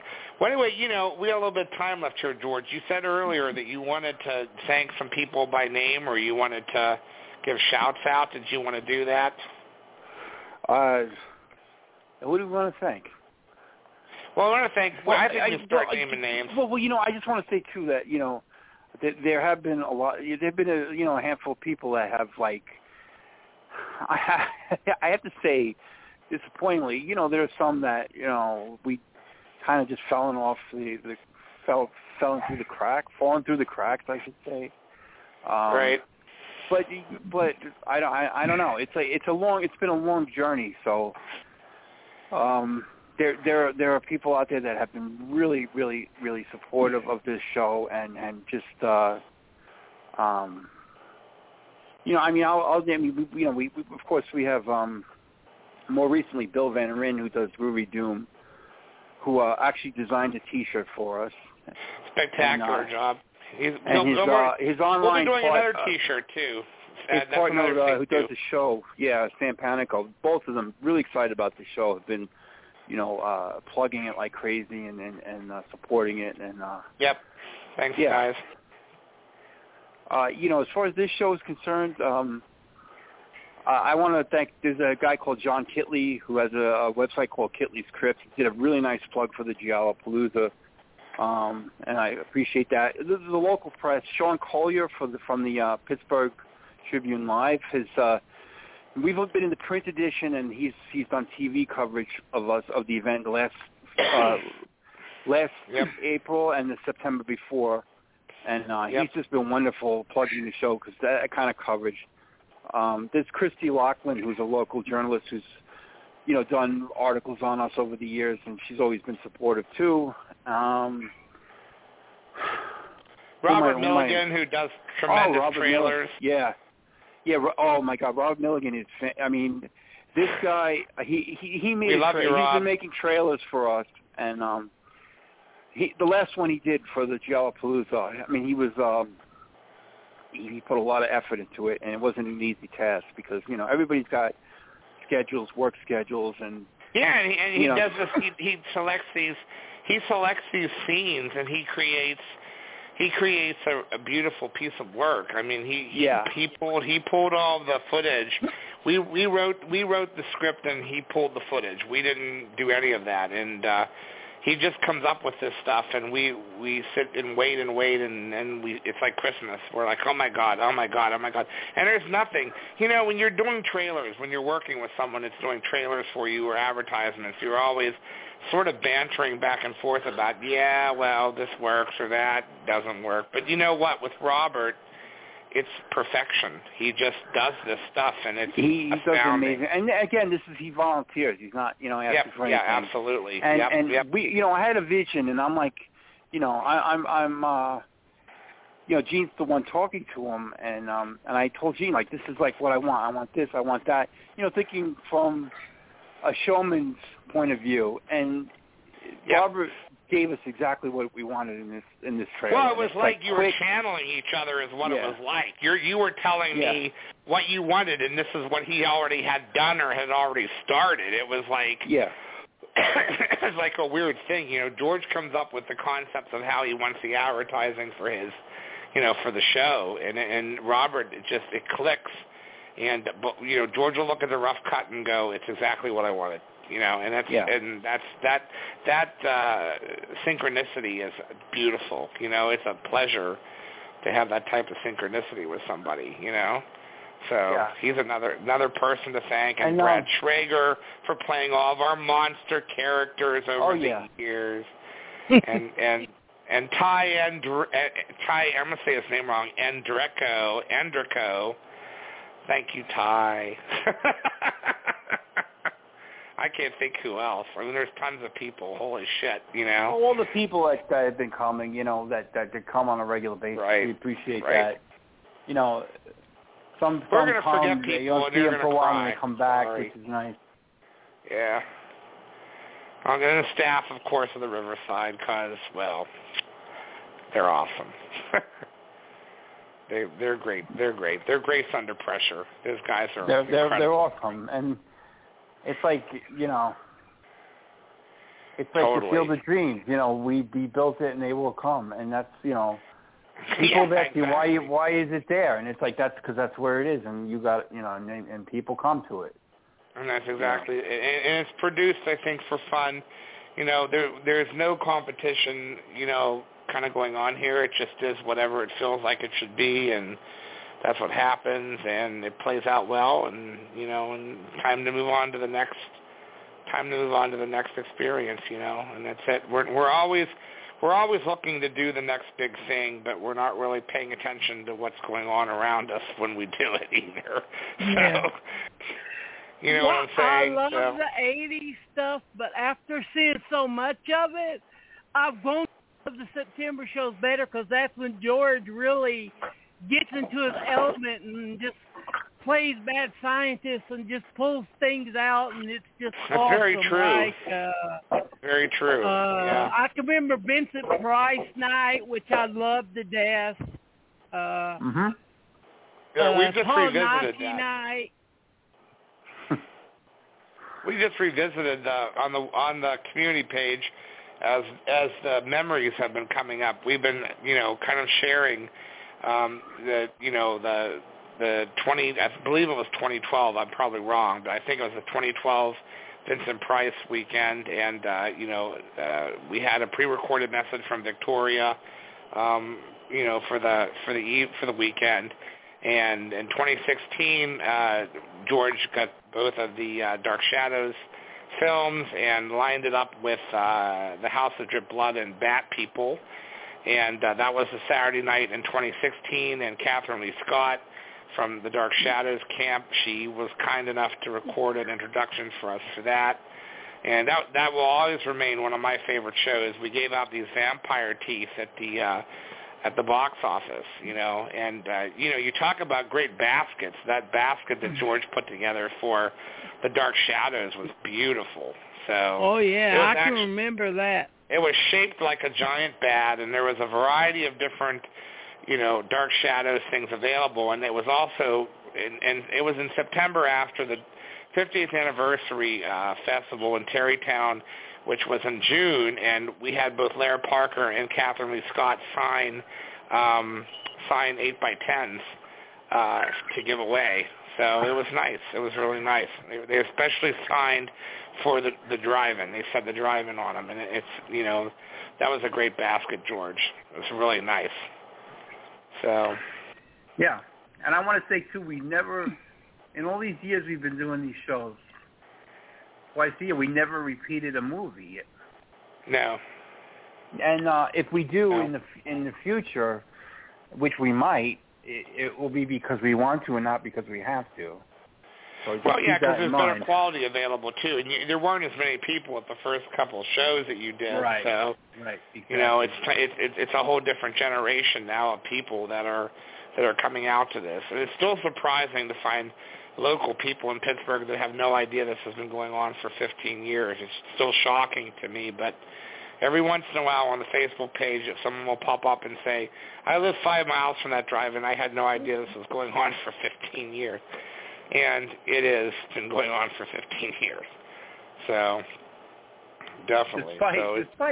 Despite getting a lot of good publicity over the years, being in a lot of local papers and being in,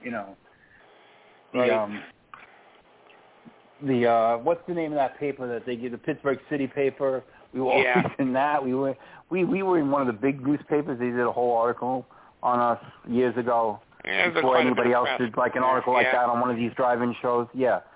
So we originated a lot of things that with the as it applies to these kind of retro horror. We were in a French documentary. There's a French documentary that was shot by these folks came to America and were crossing the country doing a story on drive-in popularity. They're not. I don't think there are drive-ins in France. I might be wrong. I don't think so. But anyway, I don't think so. And anyway, we had them in one of our shows, and that was was interesting.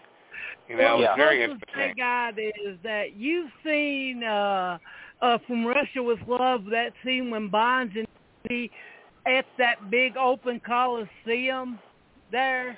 Right. Yeah, they actually have a movie screen that comes down there and shows movies there during the summer, and that's the closest that Italy's got. Yeah, I know the drive-ins weren't that big throughout Europe at all. I think England had them maybe. I can't remember. I've heard conflicting stories. Does. I don't... Huh? Australia does. Australia does, but England did not, right? I don't think so. I don't think they did. I don't think England had drive-ins. I can't remember. This is something I should know, but they don't have a big car culture in England. My brain is fried. Yeah. Yeah, and the same way with Canada. It's the same way, and we've been getting a lot of.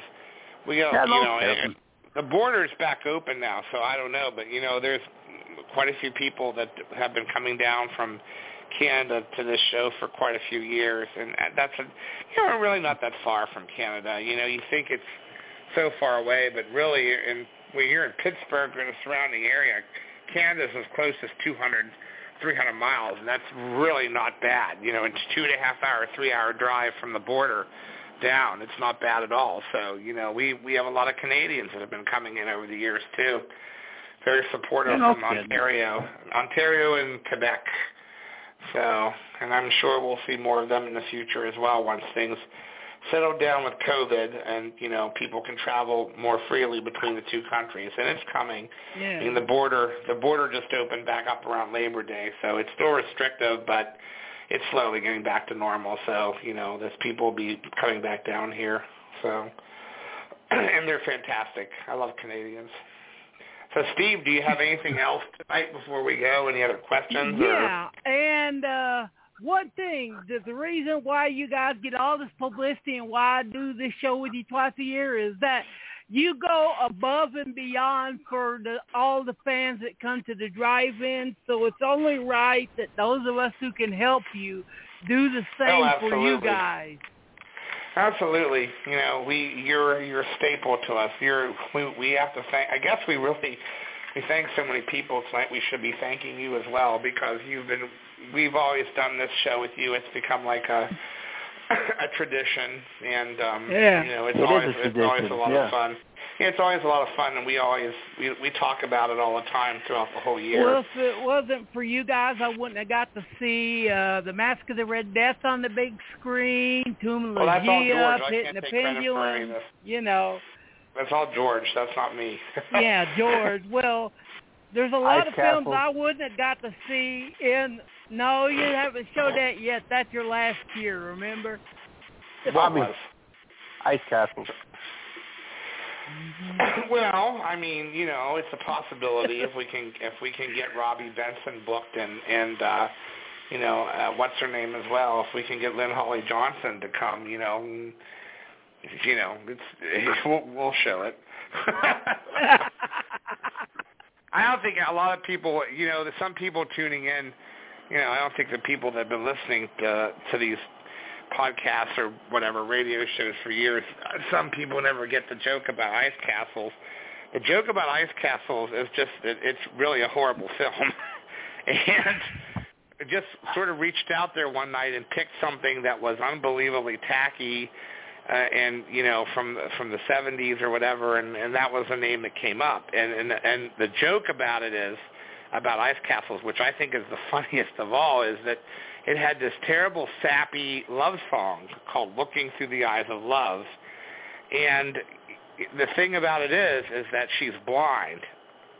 So, drum roll, get it? I can remember at one time that you guys did your show, and the first 5 minutes was that song, "Looking Through the Eyes of Love," and everyone was there just like, what the hell? It's terrible. It's really, it's terrible. It's really a terrible 70s love ballad. It's really, it's the epitome of cheese. And the fact that she goes blind in the movie, and it's called "Looking Through the Eyes of Love," so she can no longer look through her eyes because she's blind. So only love allows her to see the truth.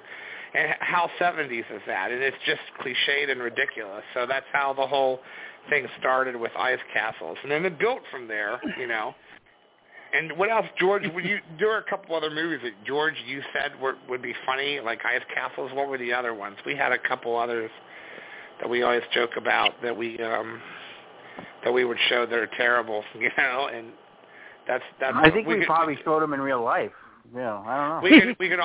We could do the movie with Brooke Shields. Remember, what was that movie that she did where she was in love with the guy? Endless Love. There you go. Oh, yeah. How do you forget That's that a real happy love film. I'm going to burn down your house with your family in it to show that I love you.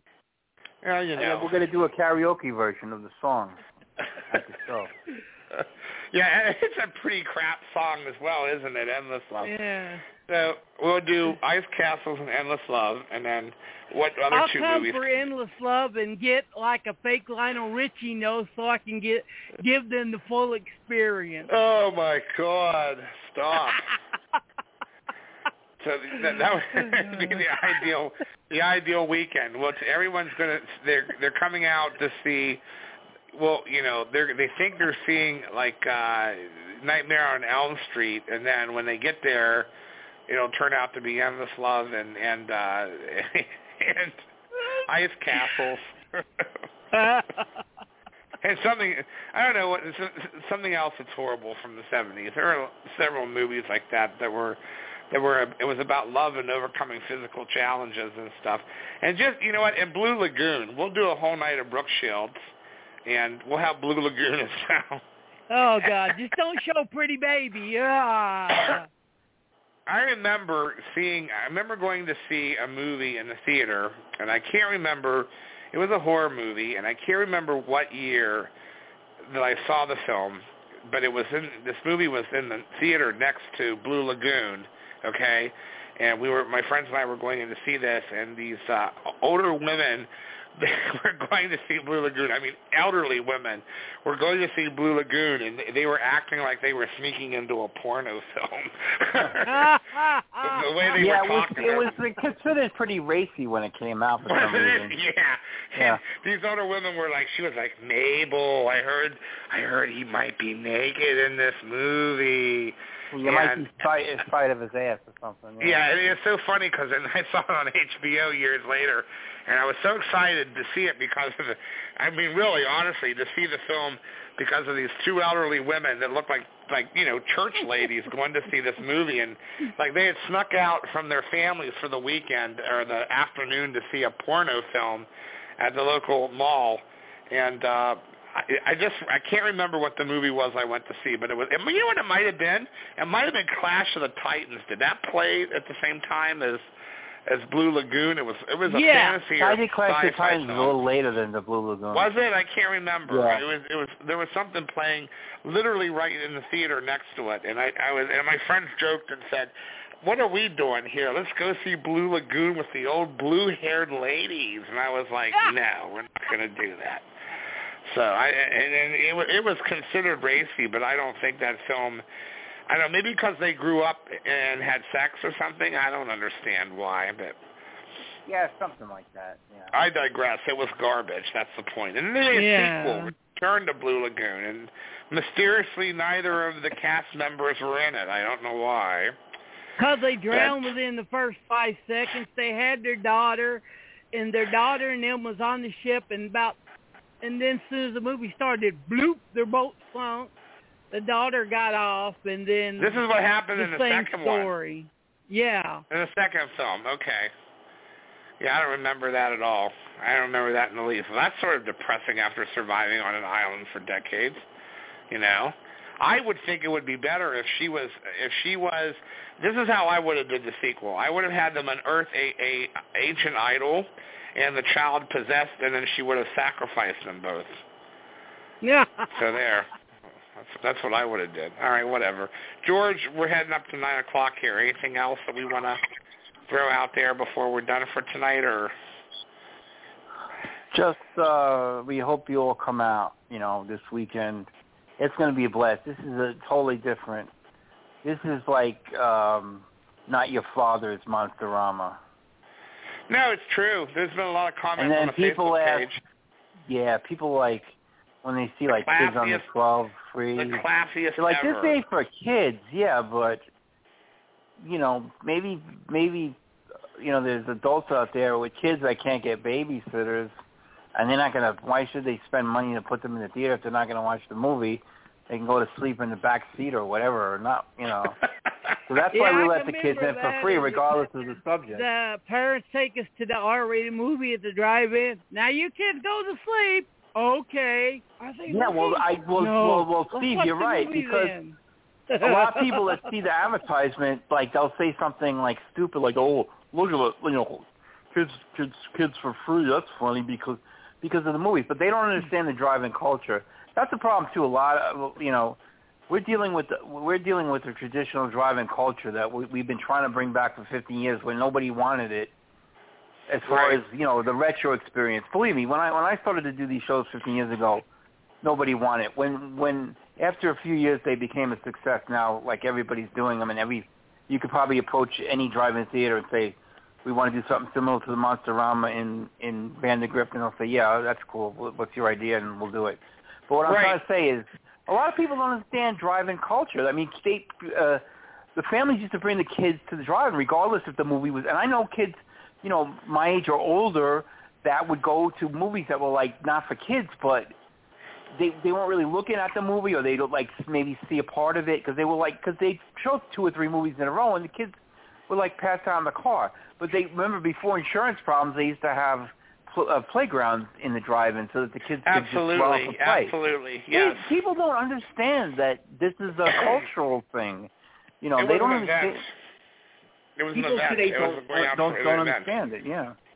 Yeah, they definitely don't get that. That's not something that they were. And I go back. That's why we let the kids in for free, because the first Monsterama, we had a family come at the last minute. And obviously they didn't want to spend the money. I think they had like 3 little kids, and we were showing PG-rated, like Fruit of the Gods or something that year and whatever. So Emma, the manager, she's like, they have 3 kids. What do you want to do? So we decided, let the adults pay the 2 tickets and let the kids in for free. And ever since that moment, it's like, well, let's just let kids under 12 in free with the parents. And we don't get a lot of kids, to tell you the truth, anyway. But we put that option out there because we're trying to keep the cost down for this, for people to have a night out. Well, you've definitely kept the cost down because you're a few people, and this year more so than even during last year with COVID. We've been interacting with a lot of people that message the page and stuff, and people just can't believe that your cost is so low. What you're charging to get in. I mean, George could easily go to 15 or 20 per ticket. He's still staying at $10 per person per night. And compared to other drive-ins and what they're doing, that's not happening. It's not the same price. Yeah, $20 so that's for another 8 thing. movies. If that ain't a deal, I don't know what is. Oh, it's a very big deal. It's excellent, what it is. I mean, it's just. That for the time being, things are going to remain at that price, and it's just really good, and it's something that people should consider. I mean, if it's worth a little bit of a drive or something. And then with the camping, we talk about this. The camping is $10 per person per night. It's a nice place to camp. You get a fantastic big breakfast in the morning, and sometimes if Tom Savini's there, he might be your chef and do the cooking. And then we and that's not a posted joke. That's not a joke. That's a real thing. No, he really has cooked breakfast for people multiple times, I guess. I don't camp there, so I have no idea. But Tom's been open to doing jousting and all sorts of unusual sword fights and things just randomly. So it's very entertaining. He's a lot of fun to be around. And then, the other thing is Doug Bradley and Tom Savini, there was a birthday party for Doug Bradley a number of years ago. I think it was 2017, if I'm not mistaken. And, we shared that again because it came up in the history for the page. And, this person came on and said, are they going to be there this, next week or whatever? And I answered the guy and said, no, I don't know what they're going to do because they're customers. They're not, they're not paid guest appearances. They're customers that come out the same as everybody else and support the show and stuff. And they may be there and they may not be there. We don't engage inviting anybody to this. If they're wanting to come, then they come, and that's it. And there's been a number of horror movie celebrities which have showed up at these events randomly, and, we take care of them, and they take care of us. And Tom's always been a big supporter, so we always appreciate when Tom's around. And I love how when Tom's at the drive-in, I've never seen anybody go fanboy on him, Well, he's not that type of a person. Just Gene. He's not. Yeah. What's that? What? You went fanboy on him, right? Yeah, Yeah, because he told me that the Actually, to open. be honest with you, Steve, George and I do know somebody that went fanboy on him and made an ass out of himself, but I'm not going to mention names. I don't even remember. There is one person that comes to mind, and that doesn't need to be spoken about. But Tom is not that type of a person. If you're in Pittsburgh and you've been to the conventions and stuff where he's at and stuff, he's just not that. He doesn't give that air that attracts that type of behavior. He just simply doesn't. He's courteous to people. If they approach him, he takes photos. He's done group pictures with us. I mean, he's a team player. So, yeah. Well, I first met him in 1985, so it's like... Yeah, I've known him since that time, too. I used to run into him at Jim's CDs and records in Bloomfield all the time back in the early 80s. It was real strange. But, when I graduated college, I worked in the industry. That predates my first job in the industry, but I've never really gone gaga over meeting anybody. I just kind of go with the flow and do whatever I need to do, It's the way it is. But that's another plus. If you guys come out next week, you may see some celebrities. No promises, but...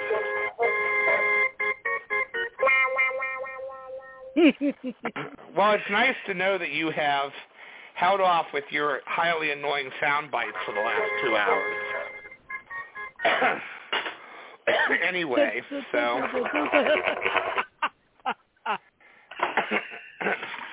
Anyhow, my strange man, it's almost time to go. Well, I guess the hour draws near. George and I just watched the Brady Bunch all day today, actually, so. Yeah. That's not a lie, either. Oh, thank you guys for you.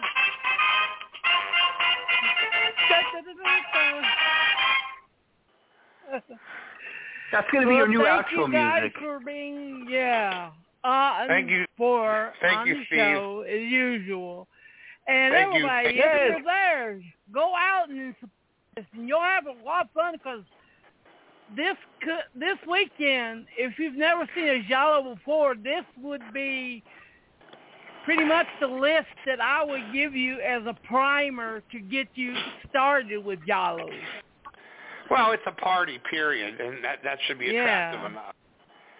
So... It's a party for sure. And don't forget to mention the T-shirts. Yeah, come buy more T-shirts. We love these shirts. They're really beautiful. Thank you again, Bill. So Absolutely. All right, guys. I'm ready if you're ready. I'm ready. You need more outro music? Good night, everybody. I got a cake waiting for me.